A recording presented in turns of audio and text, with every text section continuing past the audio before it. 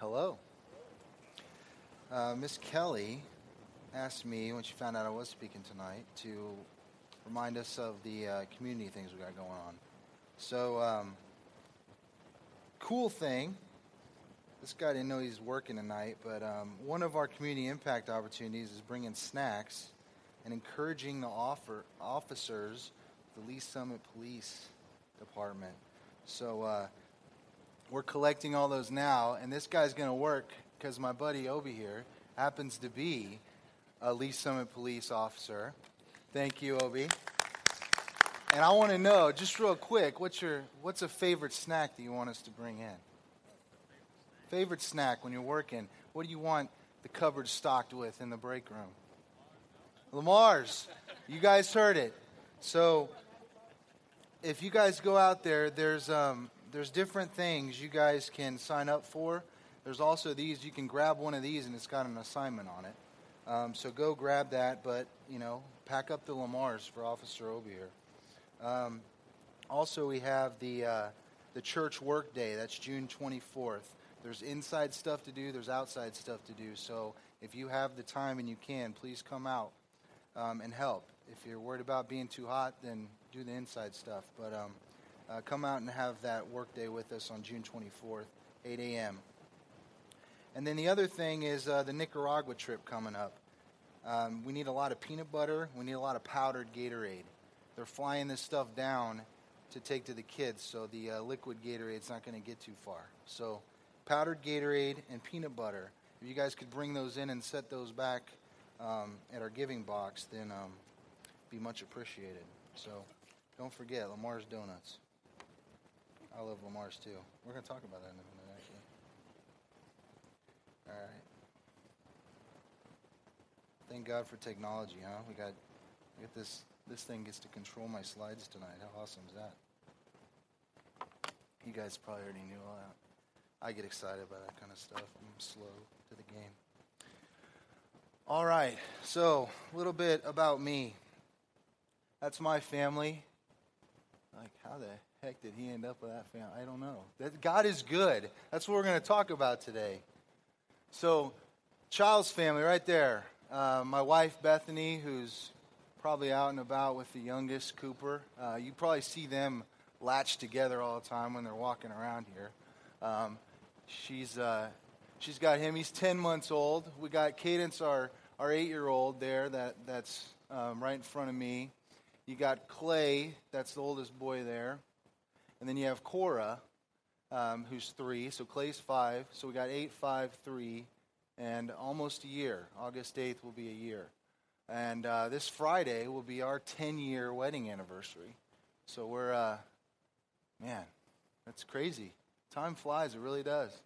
And, a cool thing, we've been kind of on the traveling circuit. Lived in Missouri, Iowa, Florida, Mississippi. Cadence was born in Springfield, Missouri. Clay was born in Iowa, Des Moines, Iowa. Cora was born in, it wasn't actually Destin, it was Sandestin, Florida. And then Cooper, I tried my darndest to get her to go over to Kansas or something so I could have 4 kids, 4 states. But he got to be right here in Missouri again, so we closed the loop there. So that's my family. We're going to talk a little bit about Acts 19. And a little background on just setting up what we're going to read here. What you see up there is the map, and the red line is Paul's third missionary journey. And you see that arrow there pointing to Ephesus. So Ephesus was in the province of Asia. This setup right now is the biblical time. So this is currently under Roman rule, was under Greek rule, then under Roman rule. So at the time of 19, it's currently under the Roman government. And Ephesus is kind of like New York, just a booming metropolis. So there's a lot of tourism in there. And the goddess, the temple of Artemis, the goddess of Artemis was very well respected. And the temple was actually one of the 7 wonders of the ancient world. So this is located in Ephesus. So at the time of this missionary journey, and since I can just touch out my back.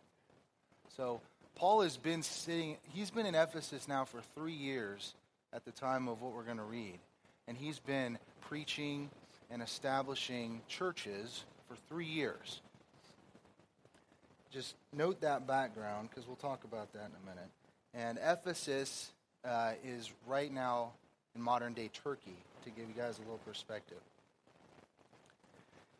When you're reading this Acts 19, depending on your translation, it might say Diana instead of Artemis. So Artemis is the Greek name. Diana is the Roman equivalent. Just so everybody knows, we're talking the same thing. My mom was really worried about that. So Artemis was the goddess of the hunt, wild animals, wilderness, protector of young girls, childbirth, virginity. I'm not sure how all that connects, but that's what she was, but very highly respected. So Acts 19, let's just dive in. So about that time, serious trouble developed in Ephesus concerning the way. It began with Demetrius, a silversmith, who had a large business manufacturing silver shrines of the Greek goddess Artemis. So that's Demetrius' job. He makes a living off of making these idols for Artemis. He kept many craftsmen busy, and he called them together along with others employed in similar trades and addressed them as follows: Gentlemen, you know that our wealth comes from this business. But as you have seen and heard, this man Paul has persuaded many people that handmade gods aren't really gods at all. And he's done this not only here in Ephesus, but throughout the entire province. And then he changes his tone a little bit. He's hitting money at first, right? He's hitting his way of life, but then he changes a little bit. He's like, of course, I'm not just talking about the loss of public respect for our business. I'm also concerned that the temple of the great goddess Artemis will lose its influence, and that Artemis, this magnificent goddess worshipped throughout the province of Asia and all around the world, will be robbed of her great prestige. At this, their anger boiled, and they began shouting, "Great is Artemis!" the Ephesians. So, a few things I want to point out here. Remember, we said Paul has been in Ephesus right now for 3 years. There's been churches established. There's been people talking about Jesus. There's been miraculous healings. If you read earlier, there's been miraculous healings. There's been people praying in tongues and prophesying. There's been miracles going on. But what I find interesting is Demetrius doesn't take issue with the doctrine. He doesn't want to take on Jesus and say, this is totally not what we believe. He doesn't get mad until the pocketbook gets affected, right? That's when he has issue. When he doesn't have a problem with Paul and he'll let Paul keep doing his things. Who knows? He may have even said, hey man, if Paul's going to bring in Christianity, I'm just going to start making some of those trinkets and maybe I'll sell those too, right? But because Paul's teaching that idols are wrong, he's losing sales. He doesn't like that. So he gets the other craftsmen there because they have the same problem. They don't want their way of life affected. They don't want their money going. So he gets them riled up. But then I like the turn there, to get more people involved. He makes it more of an issue of, well, he's attacking Artemis. He's hurting Artemis, guys. And he gets the masses worked up, right? So Paul never went in and said, destroy this temple. He never went in and made a direct comment to attack Artemis. But he twisted that way because he's trying to get the crowd riled up. And they do. Soon the whole city was filled with confusion. Everyone rushed to the amphitheater. Now this is the amphitheater. This whole thing was filled up with people rioting. It says later on for 2 hours. Can you imagine for 2 hours standing in here chanting, "Great is Artemis of the Ephesians"? And And most of them weren't even there at that original conversation Demetrius had. They're just joining the crowd, right? So a lot of these people are in here chanting, a mob starting. Paul tries to go in and address him, and all his friends and disciples are like, no way, you're not going in there. And they keep him out of there to protect him. But what amazing impact Demetrius' complaint has. And, I read this to my mom. Was like, this is what I'm going to talk about. She's like, what the heck? It's a great story. What's that about? What are you going to talk about with that, right? So it's a good story, but how does it apply to our life? It's a great history lesson. Thanks a lot, Mike, right? So God's design. These are not in any proportion right now. It's just showing different things that make up our life. Money, work, family, entertainment, sex, food, hobbies, sports. These are different things that make up our life. And God's design is that the Father, Son, Holy Spirit is Lord of all. That's God's design. So, if we were to... Sorry, all right. So, maybe this is what our life looks like. You see a lot of work and money. They kind of take about the same amount because you're working to earn money, right? So, say this is broken down by time. Say this is a typical week. So, if we're good and we go to church on Sunday, we go to church on Wednesday, we pray a little bit every day. Our work week's probably making up that few hours, that little slice of the pie. You see God up top there? Sports, I was pretty nice there. I didn't count all the kids' sports and all the things we do. That's essentially like a Royals game and then some, right? Hobbies, hunting, fishing, knitting, I don't know, hobbies. Food. This is probably more me than you guys, but I gave food a pretty good chunk there. We spend a lot of time eating, or we spend a lot of time talking to people over dinner, right? And spending time together. Sex, I won't get into that one too much. Entertainment, family. These are different sections of our life. And I would say this is probably a typical life. But let's say some of us are like, you know what? You're not giving us enough credit, man. I do everything for God. I have God everywhere. I pray all the time. I'm constantly in prayer. I do what the Bible says. I follow all the laws. I go to church whenever I live at this church. I do everything at this church. So let's give God a big portion of the pie. And, a lot of us would look at that and we would say, that person is a very godly person. That person has an awesome life filled with faith. And we would see that. But the problem is,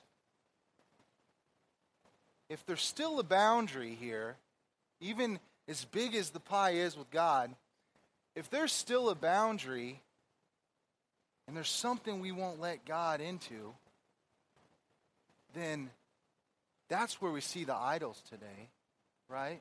And even though God has this big portion of the pie, if there's not all of it, then there's something we're holding on to, and there's something we're saying is more important than God. So we don't have this problem today where we have a temple Artemis, right? We don't have a lot of statues, down the street that people are bowing and worshiping at. Our idols are a little more subtle, right? Because money, family, entertainment, sex, food, none of those inherently are bad things, right? But if we can't give God that portion of our life, then that becomes an idol. So, to me, the Acts 19 story shows to be applicable today, because we have me, myself, and I. We have the wrong Trinity at the heart of those, right? So we could say, if sports, we can't give up sports, or we can't give up hobbies. Those ultimately feed the God of me, right? Those ultimately feed me, myself, and I. And you look at sin there. I wrote that way to show, sin, which we know is separation from God or missing the mark. At the center of sin is I.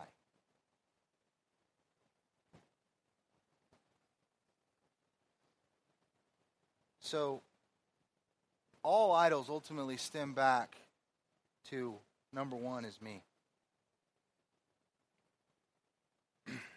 So we want, in our lives, see the portion we gave God there? We still want God. If we're living in this situation, we still want God, because when we come up against a hurdle that we can't break, or we really want that house, or we really want that car, or we really want that next level, we want God involved in that, right? We want God to help us, but ultimately, is it us doing it for God, or do we want God to serve us, right? So in this situation, I's in the middle, and we'd still use God. We still want God, but we want God really to serve us. Fun stuff so far, right? So when we're doing this, we're really kind of more fans than followers. Has anyone heard or seen that series from Idleman? It's a great series, and if you haven't read that book, I recommend it. But, the fans, you think of, well, let's look at the Royals. Let's look at the World Series Royals. Look at what happened. I mean, you've seen the pictures, right? You've seen all the people, the masses, come out to celebrate the Royals, right, when they win. And, we're all about that, and we'll go follow them anywhere when they're winning, right? And when things are going well, we'll watch every game, and we'll go to as many as we can, and we'll chase them down as much as we can as fans. But we don't have to be that invested in them when they have a bad year, right? We can kind of back off a little bit and say, you know what, things aren't going really the way I want it to, so we kind of back off a little bit. And that's okay. As a fan, we can do that. But Jesus doesn't really call for that. He doesn't want fans. He doesn't want us involved as long as God's doing what we want him to do. But then when things get a little tough and things don't go the way we want them to, kind of back off. He doesn't want fans. He wants followers. So what's the big deal? When we settle for a piece of God, we're robbing ourselves of blessings and plans that he has in store for us, because we're depending on the things of the world to sustain us. When me, myself, and I is in the middle, then I'm going on my power, and I'm asking God to kick in with his power, right? But I want him to serve me. And let's look at that verse. 1 John 2:17, a great warning. And this world is fading away, along with everything that people crave, but anyone who does what pleases God will live forever. So we see that when we're trying to be in charge and we're number one, we're locking on to things that fade away. Sports, the Royals, that didn't last forever, right? That didn't last very long. I mean, we still love them, right? But I mean, when they were at the World Series, that was the coolest thing ever, right? Money. We pour a lot of money into to fill things, to fill that hole we have, right? We pour a lot of money into things to buy stuff to make us happy, but it fades. It fades, right? Work fades. Family fades. It all fades. I think of a story I heard. This family, this couple, they had a pet python. And they treated this python like a kid. They loved this python. Like to the point where this python would like curl up and sleep at their bed, the corner of their bed, like was in the house with them. Like they loved this python. That was their kid. And then all of a sudden, little python, he only kept growing. He got to be about as long as they were. And he got really sick. They said, They said he was sick, and they got so concerned, they went out to lunch and they met with a friend who was a vet. And they were just talking about their little pet. And they're saying he's not acting right. He used to be all curled up in the bed. He used to be moving around, and he's just been laying there. And he's just not been doing anything. And then at night he'll just lay, and he won't even curl up in the bed anymore. He'll like lay long ways in the middle of us, and he'll just lay there all spread out like he's really sick. And I don't know what's wrong with him. And the vet said, "Don't go back to your house." He said, "That python's trying to eat you." He hasn't eaten for a long time because he's building up enough room. And he's laying out to see if he can physically fit you inside him. That snake's trying to eat you. Don't go back home. See, some of us have a pet sin. Some of us have something that we just love, that we would do anything for, that we want to feed, we want to take care of. Some of us have a sin like that, or many, many sins like that. Some of us has things we just can't let go of. But at the end, you think that snake cared about them the way that they cared about it? No. Oh, do you think our sins are going to help us? No, they're going to fade away. They're going to kill us. They're trying to kill us. But they're good now. I mean, I look at food. God bless you, Chick-fil-A. God bless you. But, I have a problem with food, okay? And I love cake. I live so close to Custard's Last Stand, and I cannot get away from custards. It's a drive-through even. Come on, guys. And I love fried chicken. Oh, man, Popeyes, Chick-fil-A. Oh, my goodness. She works at Chick-fil-A. That's why I keep pointing to her. I love this food. But you know what? I've read the studies. I know that this food's not helping me. This food's hurting me. It's hurting my chances for thriving later on in life. It's causing issues inside my body now that I can't see. But it's so good to chase after it. But, ultimately it's leading to my overall destruction. So if I don't manage that right, I'm hurting myself. Phones. Oh my goodness, iPhones, right? I just said thank God for technology, but you might be asking me to take that back because, cell phones. Look how much they have the potential to control us, right? And we love them, but, man, they don't help us. They hurt our relationships. One thing I can't stand is when I go to restaurants and I see people sitting across from each other on their phone. And I wonder if they're even just texting each other just because they don't know how to talk to each other anymore, even though they're sitting right across from each other. But I hate that. I wish that we had more of that personal interaction, right? Email's getting to be such a big thing. It's so hard to get up and go talk to somebody now, or to pick up the phone and call somebody. You got to get a hold of them with text. And I'm one of the bad ones. I get phone calls. My poor sister calls me all the time. She knows she can text me, and I'll answer, but we just live with those anymore. I had lost my phone today. I lost my phone today. And I was just going to, I didn't lose it because I left it on my desk and I knew where it was. And I was like, you know what? I really don't want to go back all the way up there and get my phone. But then I'm like, well, shoot, some people are going to call me. People are going to text me. I can't miss that. I got to have that. And, I just remember even when I was a kid, I'm not that old, but we didn't have cell phones. We still had the phone on the wall, and it was a big deal when we had the cordless phone, and we could go hide in a room and talk, right? But I'm thinking, how on earth did my mom drop us off to a movie theater and not have a phone? Because I think of doing that now with my kids. Oh, my goodness. That'd be horrible. I'd be a nervous wreck, right? If I I left her at a movie theater. I was like, I'm never going to see her again, right? Oh, my goodness. But, we did it all the time. And it's glued to me right now. It's just a part of us, right? But it can be damaging.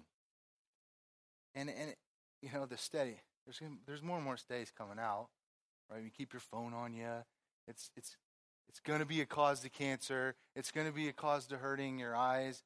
It ultimately is hurting us, but we can't live without it. We're going to paperless now in workplaces, and I'm sitting here staring at 3 monitors all day, and by the end of the day, I can feel it. I can feel the pain of my eyes trying to adjust to the light dark all the time when I'm looking at the screen and looking away. The technology is great, but it's limited. And I think of us using me, myself, and I as our guide, as our driver, as our number one. And I feel like that's kind of like going out in a wilderness with a big, those big Gatorade jugs. It's like bringing that with you as your water supply and going out in the wilderness. You're going to drink for a little bit, but you're going to run out. Now, on the other hand, if you stand by a river and you stay right by a river that's got a good, clean water supply, you're gonna be drinking for a long time. You're not going to run out. Let's remember, Jesus is the living water, right? He says he is. So when we live God's design blesses and multiplies. So don't get stuck on, I don't want us thinking, oh, I got to go out, I got to work better, I got to get rid of these idols. Because that's still us depending on me, myself, and I, right? We gotta involve God in these situations. And look at this verse. You didn't choose me, I chose you. I appointed you to go and produce lasting fruit so that the Father will give you whatever you ask for using my name. For our me, myself, and I people, it's going to be hard to hear this, but God does not need us. God does not need us. When he created the world, did we help him out? When he sustained everything, when he gave up his son, is this something we could do? No, that's why his son came down, right? Because we couldn't do it. He doesn't need us. And to me, I hear that, and some people might say, well, gee, that's kind of mean. God doesn't need us? Great. But to me, isn't that so awesome that a God who doesn't need us still chooses to love us and to be there for us and to give us blessings and to tell us he has a plan for us? And he doesn't have to. Isn't that awesome? To me, that's just mind-blowing. I just can't fathom that, because when you look at our relationships, we kind of, understanding that love, I guess you got to look at kids to get a little glimpse of that, right? Because the kids, Tamara, you know this, our kids are good at taking stuff, right? And talk about that me, myself, and I focus. Oh, our kids are really good at that, right? They're like, hey, I want this, I want this, I want this, I want this. And even when, my wife and I always get frustrated because we can't even, how was your day? Fine.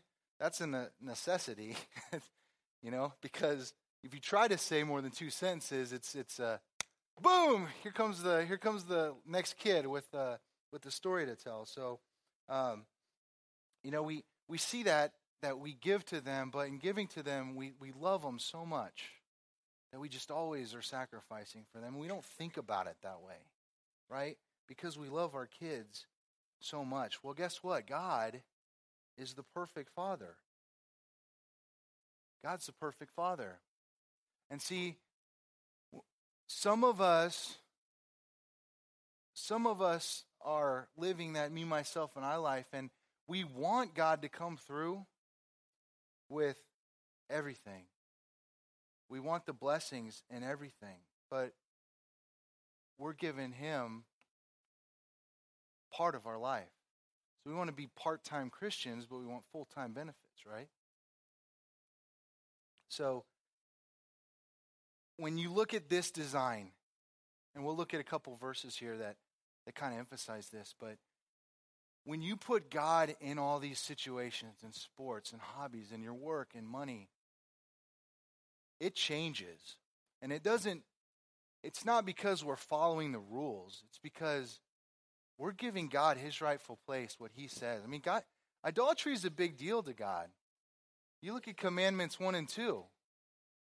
No other gods but me, and don't make an idol, right? I mean, the first 2 of the 10 relate to that. And do I think that he did that because idols were big at the time? No. No, God knew better. God knew us. We just sang it. God knew us before we even thought of him. Before we were even here on earth, God knew us. And so he's got a plan for us. It says, I know the plans I have for you. Right? He plans to prosper us. And it's not because we say, all right, God, I want to let you in. It's not like we have God running after, begging, please, man, please, come on, let me in, let me be part of your life. He doesn't need us to, but he's telling you, guys, as my children, I'm the solid rock. I'm not moving. God's always right down, he's right here. We're the ones that go like this. We're the ones that go back and forth, close and far. God's not moving. He's never moving. He's always there with us. And he's got blessings in store for us today, everyone in here. But he's not going to drop it right in your hand.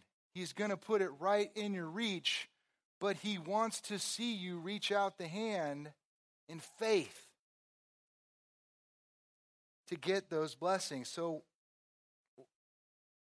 what do? Do we go sell off everything? No sports, no cable, no restaurants, no entertainment, only God. Is that what we do? No, that's not what God wants us to do, but he wants to be involved in everything. He wants to be involved in everything. And I like the military illustration on this. You know, when you work for the military, you don't have to go give up everything, but nothing belongs to you. We don't have to go sell everything, give up our life, but everything should be able to be given up if the commander calls for it. Because it's not ours, it's his. So if we do that, the blessings show up. I want to talk about this verse here. It's a familiar verse. This is where Jesus feeds the 5,000 men and the women and the children. So Jesus saw a huge crowd. He stepped in, had compassion for them. You know, I won't read this verbatim, but to kind of paraphrase, you guys can read it there. So the big crowd's there. Disciples see it's getting late, and they say, send these guys away. There's not enough food for them. And Jesus, I love what he says here. He goes to the disciples and says, you feed them. You have verse 37. Jesus says, you feed them. They're like, what? We don't have enough to feed him or to feed this crowd. This is a huge crowd. And so he said, how much bread do you have? They go find out. And one boy has a basket with 5 loaves of bread and 2 fish. And he tells the disciples to sit down. So you think Jesus is surprised by this? You think he's like, oh man, I forgot about the time. It's late. I don't know what we're going to do. No, Jesus knew what was going on. He knew what he was going to do. He already had all that figured out, but look what everybody learns from this. So you got 5 loaves of bread and 2 fish. Clearly that's not enough to feed thousands and thousands of people.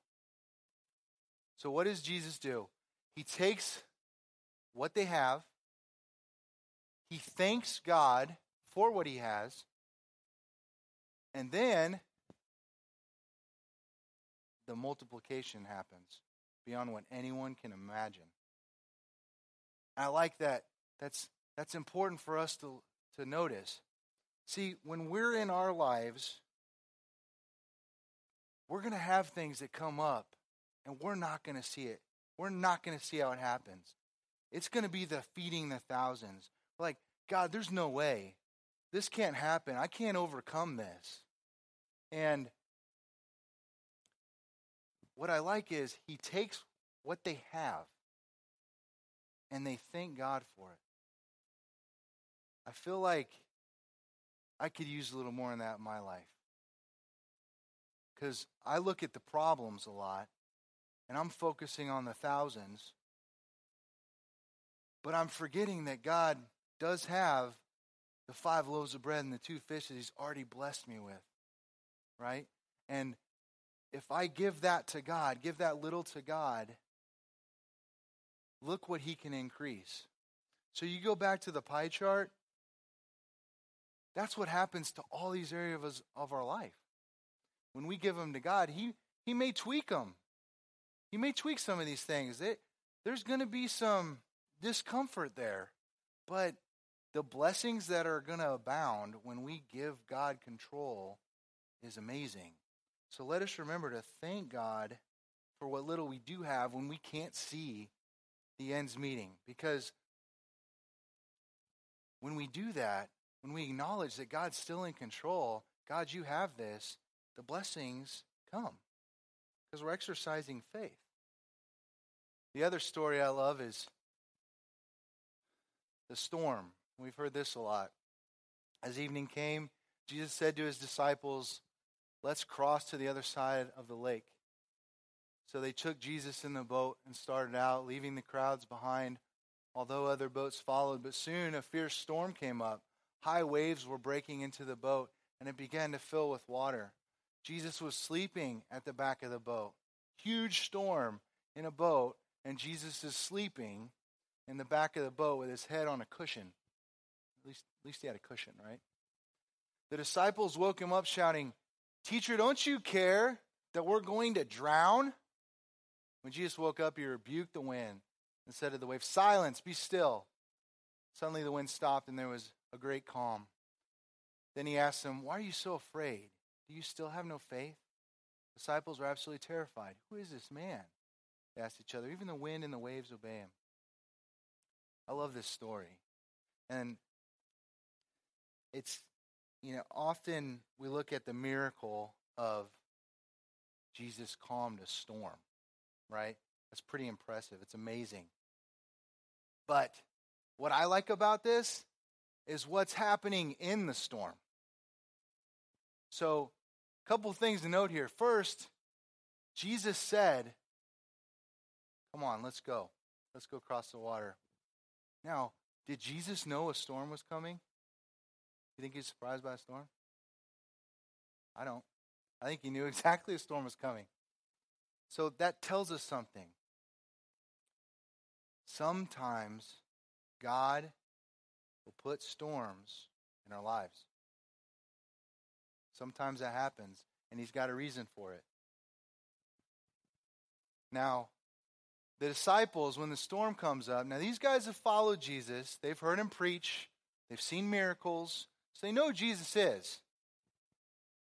They know what he's done so far. But do you see them recalling that at this point? You see a disciple saying, Don't worry about it, guys. We're Jesus.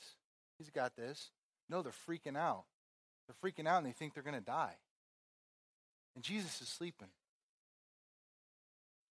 Jesus is sleeping because he knows that he's in control. He knows that he's got this. And he knows nothing's happened to them. So what I want us to see there is when we are letting God lead,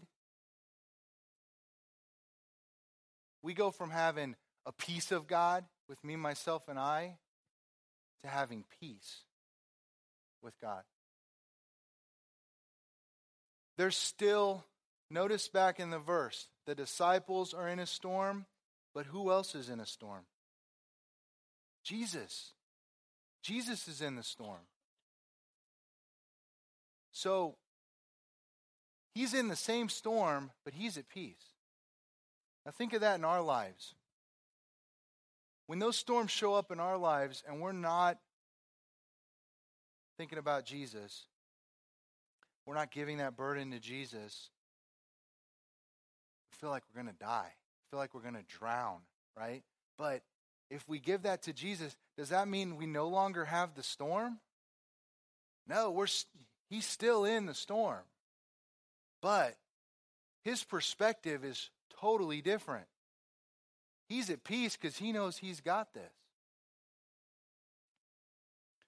That's pretty cool to look at. So how do we do this? How do we go from me, myself, and I to having God in everything? And how do we go to having from a piece of God to having peace with God? And I think it's back to the basics. I don't think we don't have to go study a whole bunch of books. I think, he says, what are the two most important commandments? And he sums up the 10 commandments in this. Love the Lord your God with all your heart, with all your soul, with all your mind, with all your strength. Does everyone know that Lincoln Brewster song? It's a good song. Pumps me up. You guys should download it on your phones that are bad for you. And then the second is like it. Love your neighbor. Love your neighbor as yourself. Put some feet on that. Get your GPS out. So Jesus is Lord. GPS, God's word, pray, and serve. God's word. Give us this day our daily bread.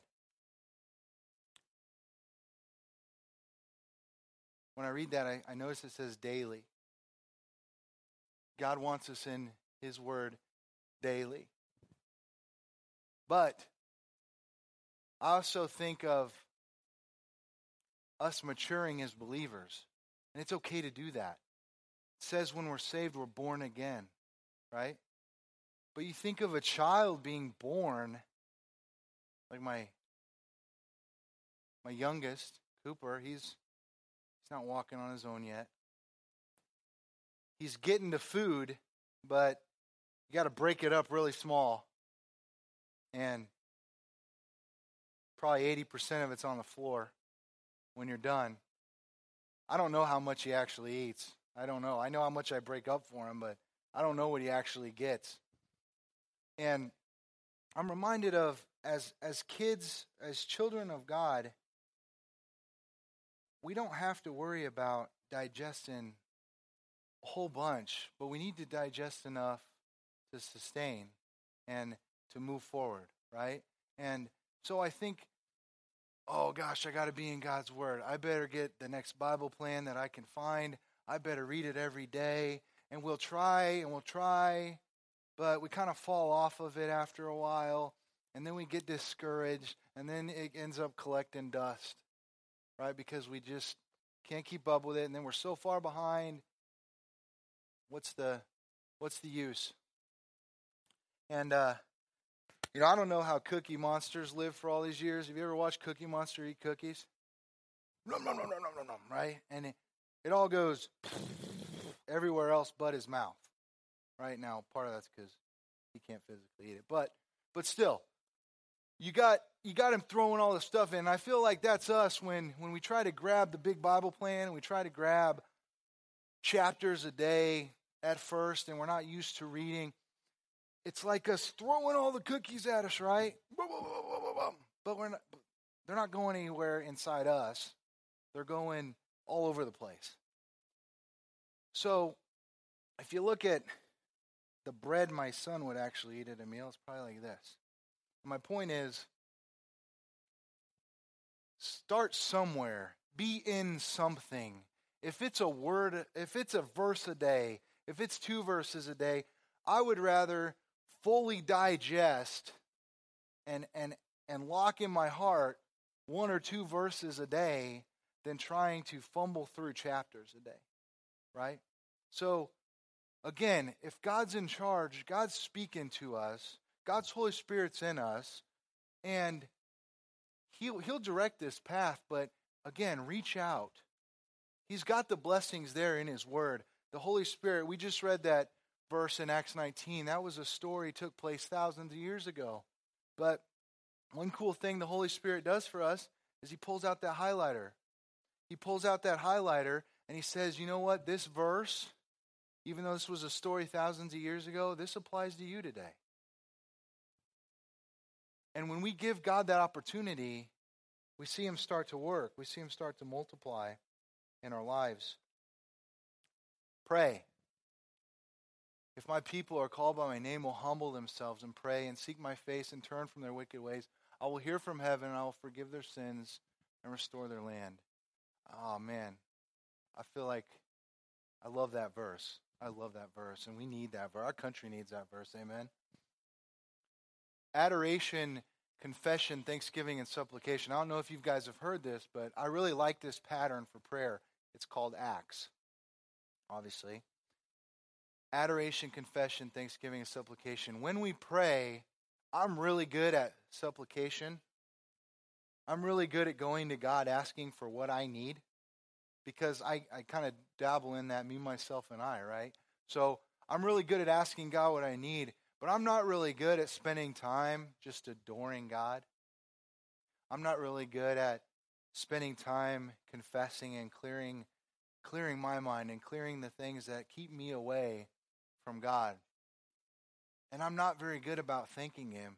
Remember that story?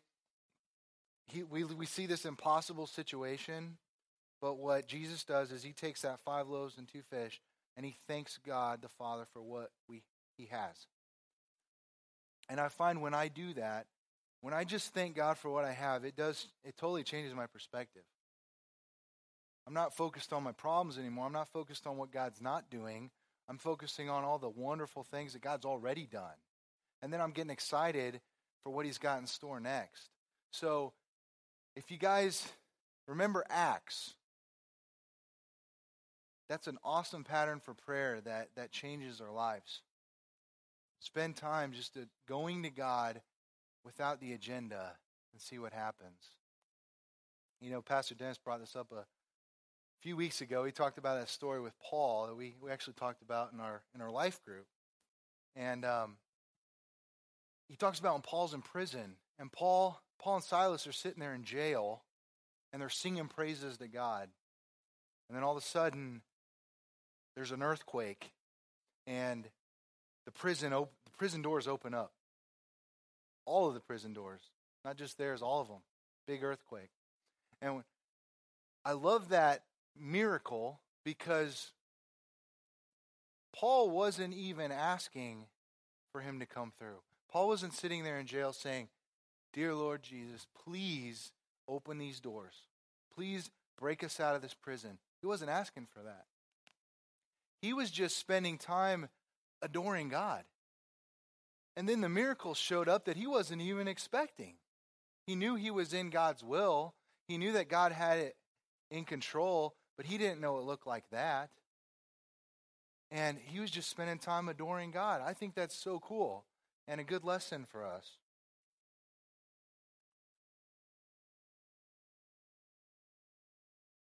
Choose for yourselves this day who you will serve.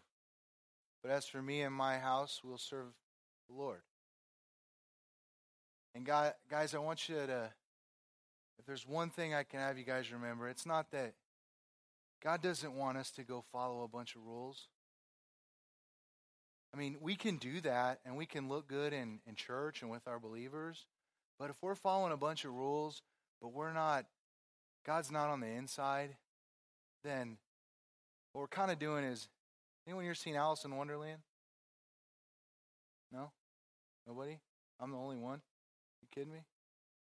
All right, Alice in Wonderland, you got those little cards running around, right? They're singing, "We're painting the roses red, painting the roses red," right? Because they planted a whole bunch of white roses. The queen wanted red roses. Well, they don't have time to plant all the new ones before Off With Your Head lady comes, so they go paint them all red. And we can go paint the roses red in our lives, but that's not going to sustain life very long. See, when we paint the roses red, we look good to the Christian brothers and sisters, but see, God's looking at the inside, and God addresses the inside. And when you think of the Bible saying that we bear fruit that doesn't come from the fruit deciding it wants to be this kind of fruit. You know, a pear doesn't decide it's going to be a pear. The tree that it's connected to decides it's going to be a pear. It comes from the inside. It comes from the inside. And see, when you have a tree growing, think of us as trees. Think of our seed, that seed planted, that's life. You know, we can be a tree, we can be a Christian, and we can still not be bearing fruit. It takes a while for a new tree to grow to a level where it's bearing fruit. And it's a process. So, you know, how many of us know you can be, if you're unhappy in your marriage, does it make you less married? No, you're still married. You're still legally married, but you're unhappily married. Well, you can still be a Christian.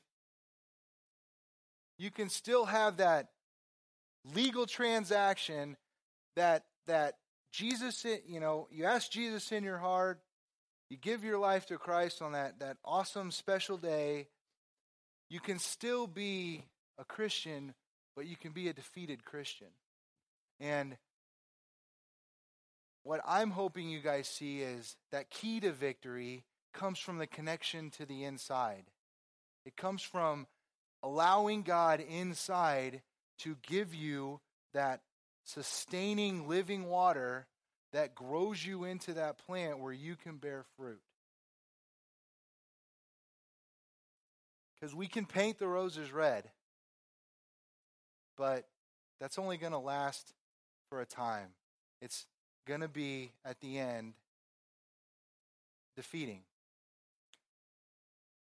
But you'll receive power when the Holy Spirit comes upon you, and you'll be my witnesses, telling people about me everywhere.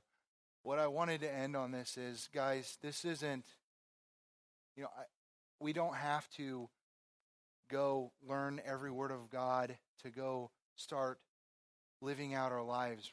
What we learned today is give God what you have. Start somewhere. Start with the Word. Start with prayer. Give God what you have. Let Him multiply and watch the journey. Let Him multiply and watch the journey. He wants to be number one, and He wants to be with you. He loves you. He died for you. He wants you to have a victorious life. Now, the fallen angels that work for Satan and this world that's fallen does not want that joy in our life. They want us defeated, and they do a pretty good job of it sometimes. But God's telling you, guys, this isn't something you got to go earn and do. You have to show faith. You show faith in me and watch me do the work.